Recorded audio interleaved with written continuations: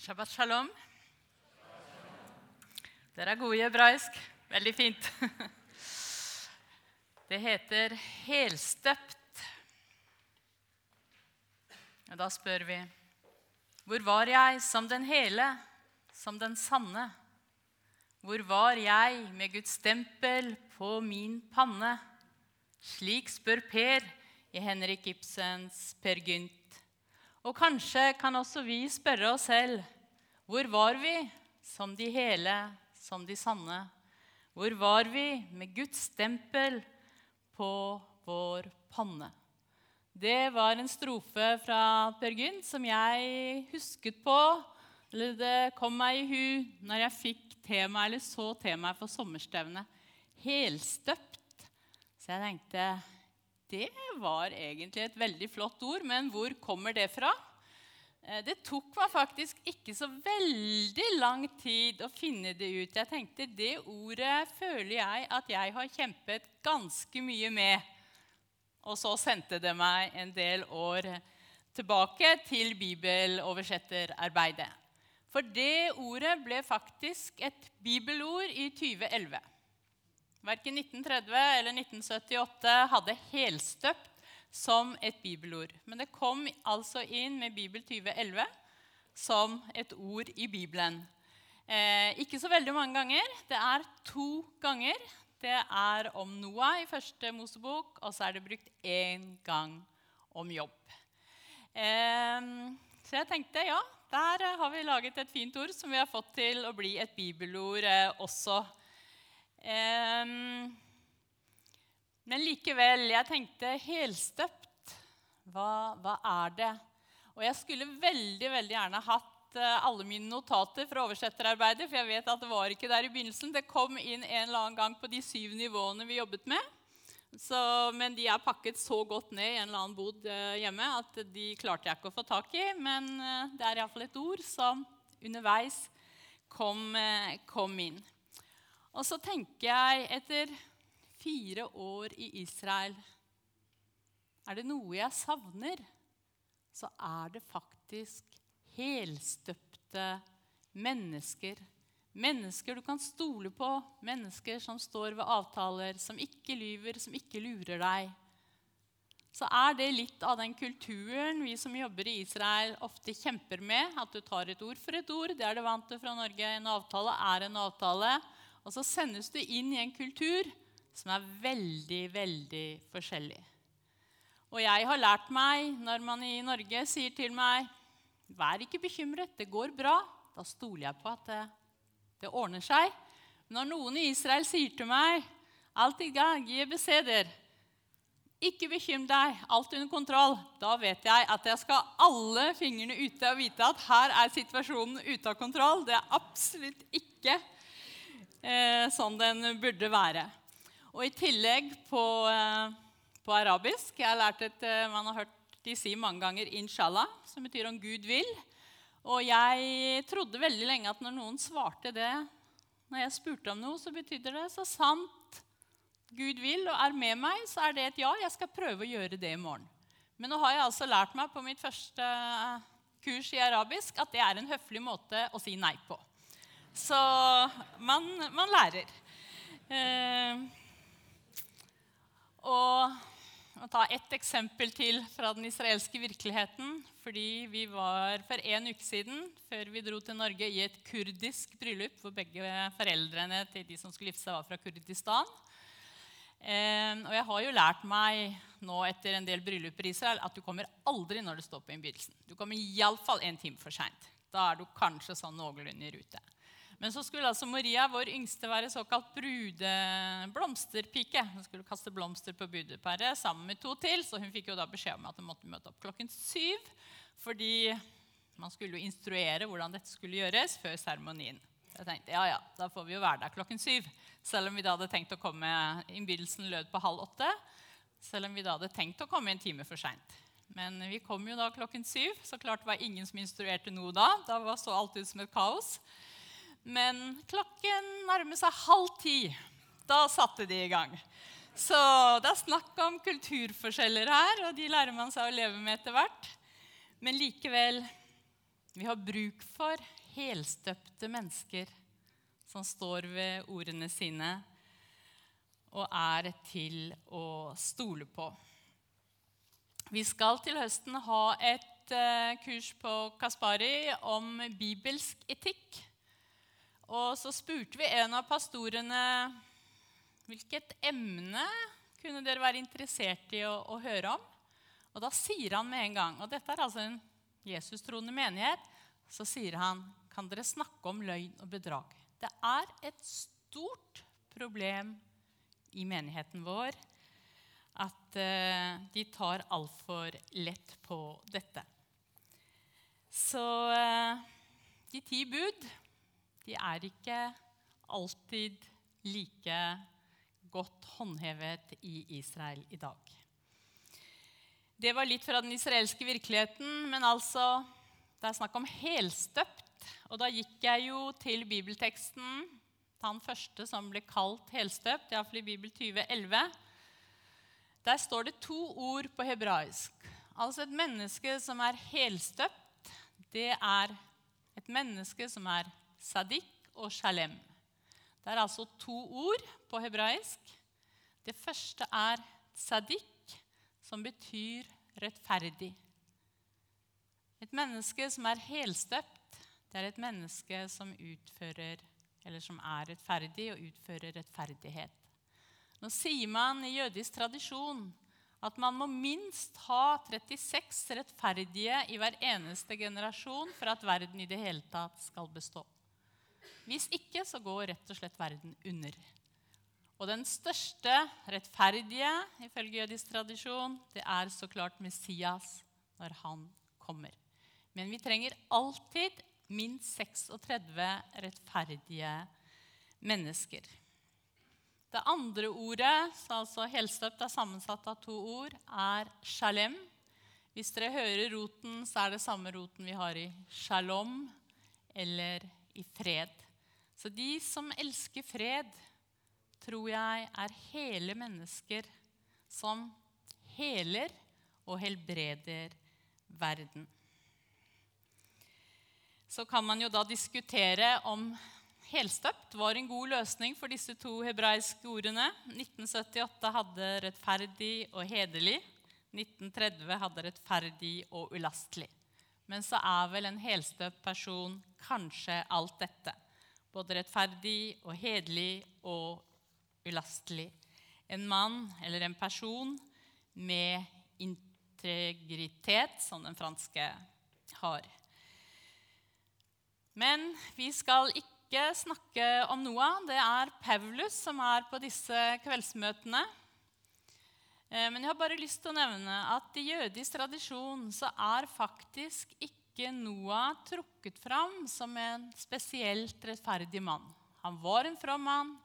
Han og hans familie var jo de eneste som ble reddet. Men likevel så sier jødisk tradisjon at Noah var ikke hel. Og hvorfor var han ikke det? Fordi Noah tenkte mest på seg og sine. Han reddet seg og sine inn i arken i båten. Så sier man, hva med alle de andre som gikk under? Tenkte ikke Noah på dem? Og da trekker man fram i stedet Abraham. For når Abraham får beskjed av Gud om at Sodoma og Gomorra skal bli ødelagt, så sier Abraham, du kan da ikke gjøre det. Tenk om det noen rettferdige. Tenk om alle går under. Tenk om det noen rettferdige der. Og han diskuterer med Gud på innbyggernes vegne. Og derfor så sier man at Abraham det store eksempelet. Mer enn faktisk Noah. Men vi skal til Paulus, eller som han heter på hebraisk, Rabbi Shaul, rabbiner Shaul. Så selv om historien full av personer som kan passe inn i en sånn beskrivelse av et helstøpt menneske, så også Paulus en av dem. Og jeg tenker på Paulus, eller Rabbi Shaul, denne mannen som sitter i fengsel, og det i fengsel at han skriver et av sine brev om glede. Gledesbrev fra fengselet. Gled dere igjen. Igjen vil jeg si gled dere. Han sitter altså i fengsel. Paulus, eller Shaul, var også mannen som ba om helbredelse. Han hadde en torn i kjødet, sier man, hva nå enn det var. Og den ba han 3 ganger om å bli kvitt. Men når han ikke fikk bønnesvar, så sa han at det var nettopp hans svakhet som var hans styrke, og at i den ble Guds gjerning åpenbaret. Og rabbi Shaul, eller Paulus, var også mannen som satte absolutt alt inn på sitt evangelium. Og det evangeliet tror jeg er så radikalt at vi i dag ikke, selv om vi sier det er radikalt, så tror jeg ikke vi helt klarer å skjønne hvor radikalt det egentlig var. At vi som ikke-jøder, blir inkludert i denne nye Jesus-bevegelsen av Jesus-troende jøder. Og at de tok imot oss, holdt jeg på å si, altså vi som ikke-jøder, uten å la oss gå veien om jødedommen. Det er radikalt. Og det kan vi takke de første Jesus-troende for, og også Paulus. Og så er det kanskje en liten tanke til oss i dag, at når nå jødene kommer inn, for nå er det vi som er i flertall, at vi kanskje skal vise den samme raushet overfor dem. Vi sier, dere er velkommen inn, og dere behøver ikke bli som oss. Vær dere selv, vær jøder. På dette evangeliet så sto faktisk Paulus helstøpt. Og det gjorde han både i forfølgelse, sult, i skipsforlis, i piskeslag og i fengsel. Så hva med oss, vi som er her i dag? Vi har Paulus som et eksempel foran oss. Likevel kan vi noen ganger ligne mer på Per i Per Gynt enn vi ligner på Paulus. Det er et spørsmål til hver enkelt av oss, og vi står vel mellom ytterkantene, og noen ganger blir dradd i begge retninger. Jeg tenker mange ganger når jeg er i Jerusalem og ser inn til det ultraortodokse kvarteret som er veldig nært Kaspar, og jeg ser alle disse svart-hvite rabbinerne som er der, og jeg tenker hvor mange potensielle Pauluser går egentlig omkring rett rundt hjørnene våre. Og det er bare Gud som vet når timen er til at det skjer et under, og de blir kjent med mesteren, sånn som vi venter på. Når det gjaldt Per Gynt, så fikk han beskjed av en skikkelse som heter knappestøperen, at han var mislykket gods, og at han måtte i støpeskjeen. Han måtte altså støpes om, eller formes om. Og det ble sagt til Per, du var ment å være en blinkende knapp på verdensvesten, men hempen glapp. Det var Per Gynt. Han var langt fra et helstøpt menneske. Så tenker jeg at, sånn som det er i jødisk tradisjon, at man sier at et menneske er født med en jetser tov og jetser ra, en god og en ond tilbøyelighet, så er det opp til oss på en måte å velge hvilken av disse to vi vil følge. Vil vi gå i retningen av å være en helstøpt, som Abraham var, som Paulus var, eller vil vi være en som går utenom? Hver gang bøygen kommer, så går Per Gynt utenom, så vil han ikke bli seg selv. Så er det opp til oss mange ganger. Den samme Ibsen sier, det er viljen som det gjelder. Viljen frigjør eller feller. Det vil si at hva et menneske kan bli, må mange ganger utvikles. Og jeg tror at for å bli helstøpte mennesker, så trenger vi selvfølgelig Den hellige ånd. Og jeg tror at det er i en stadig kamp med vårt eget ego. Per Gynt møter vinden dere som var på oversetterseminar tidligere da, har nå lært at vind og ånd på hebraisk, det er det samme. Det er samme ordet på hebraisk. Så vi kan godt si at det er ånden, eller vinden, som Per Gynt møter. At en dag så blir vi stilt ansikt til ansikt med det liv som vi har levet. Og vinden, hun hvisker til Per, vi er sanger, du skulle ha sunget oss. Vi er tanker, du skulle ha tenkt oss. Vi er veier, du skulle ha gått på oss. Så tenker jeg vi også kanskje kan tilføye, her som vi er på Sommerstevnet. Vi er oppgaver, du skulle ha utført oss. Vi er kallet, du skulle ha fulgt oss.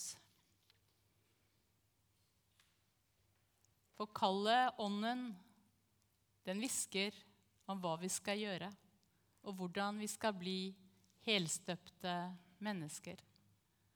Og jeg tenker at helstøpte mennesker, de gjør barmhjertighetsgjerninger ut fra det livet, den tilknytningen de har til Gud og Jesus.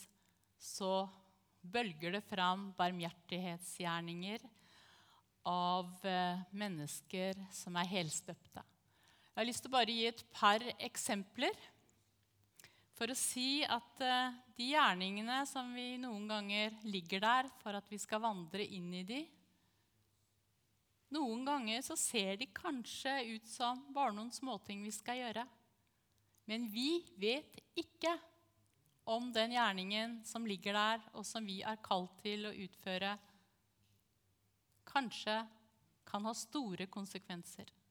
Vi vet fra Bibelen at visse handlinger og gjerninger snudde om på historien. Bare gi 2 eksempler. Hva ville skjedd om ikke faraos datter, hun gikk imot sin egen far, hebreerbarna skulle drepes. Likevel, et mors hjerte eller et kvinnehjerte tok denne lille hebreergutten opp. Og Moses ble den som ledet folket ut av Egypt. Jeg tror vel at Gud uansett ville tatt folket ut av Egypt på en eller annen måte, men hennes gjerning den dagen gjorde til at Moses ble den han ble og fikk reddet livet. Vi har hatt Ruth på disse sommerstevnene tidligere, og Ruth kunne ha vendt tilbake til Moab. Det ville nok vært det letteste for henne. Men hun valgte barmhjertighetsgjerningen å gå med sin svigermor. Ruth ble stammor til kong David.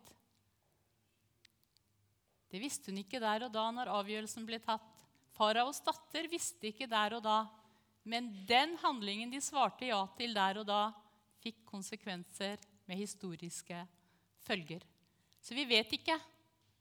Og jeg mener jo uansett vi skal gjøre gjerningen for gjerningens skyld, men likevel, vi kan miste en historisk mulighet.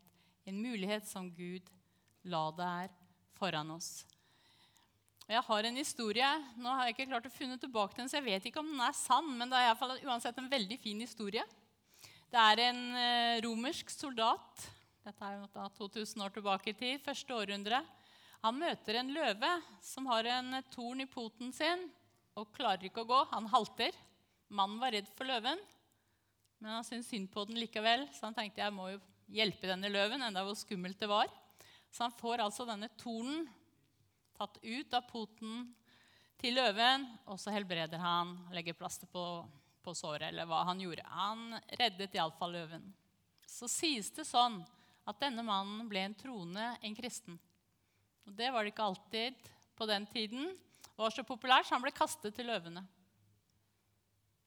Men hva skjer? Folket venter jo på at løvene skulle angripe. Så kommer det en løve fram som beskytter mannen. Og alle ser på og skjønner ikke hva som skjer. Men det var løven som den gangen hadde fått poten, eller tatt tornen ut av poten dens, og den kjente mannen igjen, og den reddet livet til mannen. Så dette er bare noen eksempler. men for oss som en påminnelse om at vi vet ikke hvem som trenger en barmhjertighetsgjerning, og hva den kan føre til. Og hva det kan føre til hvis vi ikke gjør den. Da kan det hende det som i en strofe av en sang jeg kjenner, som sier: du kommer ikke denne vei en gang til. Noen ganger så byr det seg en annen anledning. Andre ganger så sies det til oss: du var der, du skulle handlet, du kommer ikke denne vei en gang til.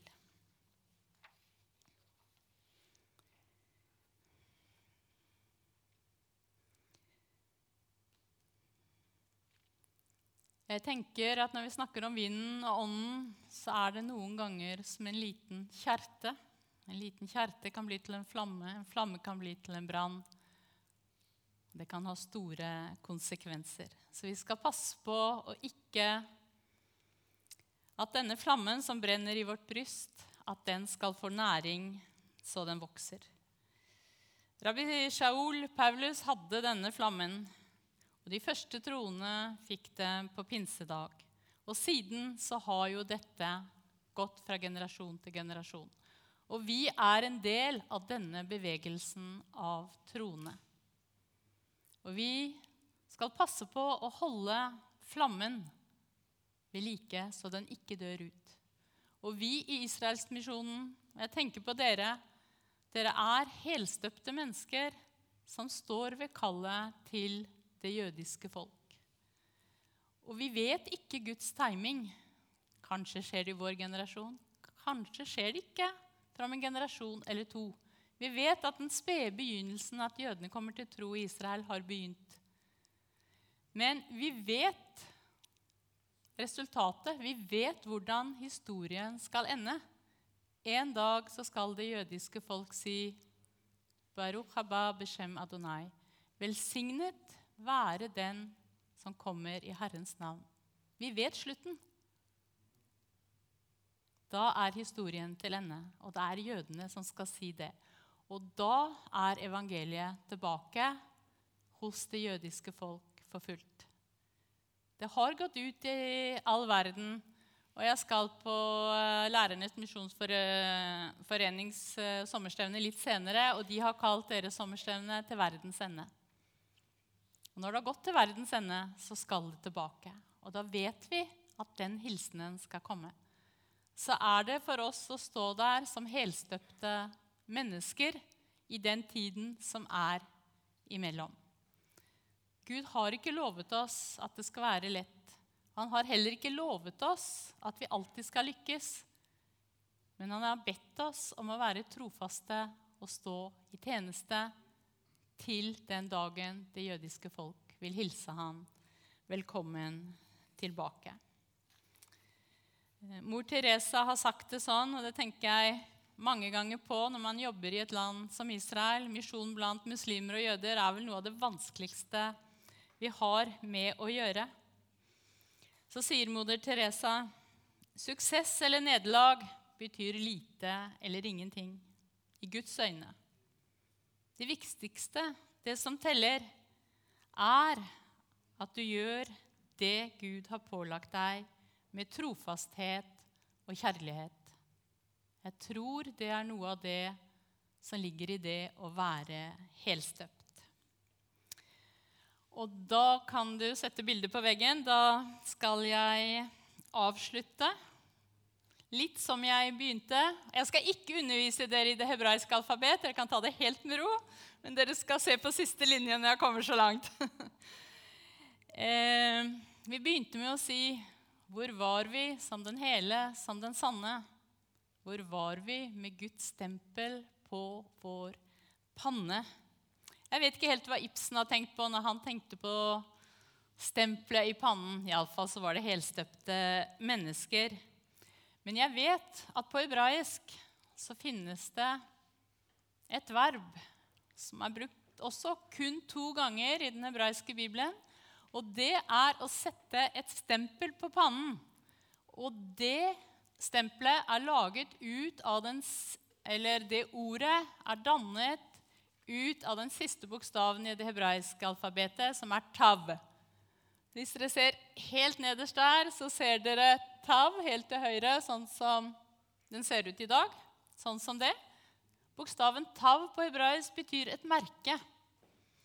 Og det ordet brukt 2 ganger hos profeten Esekiel.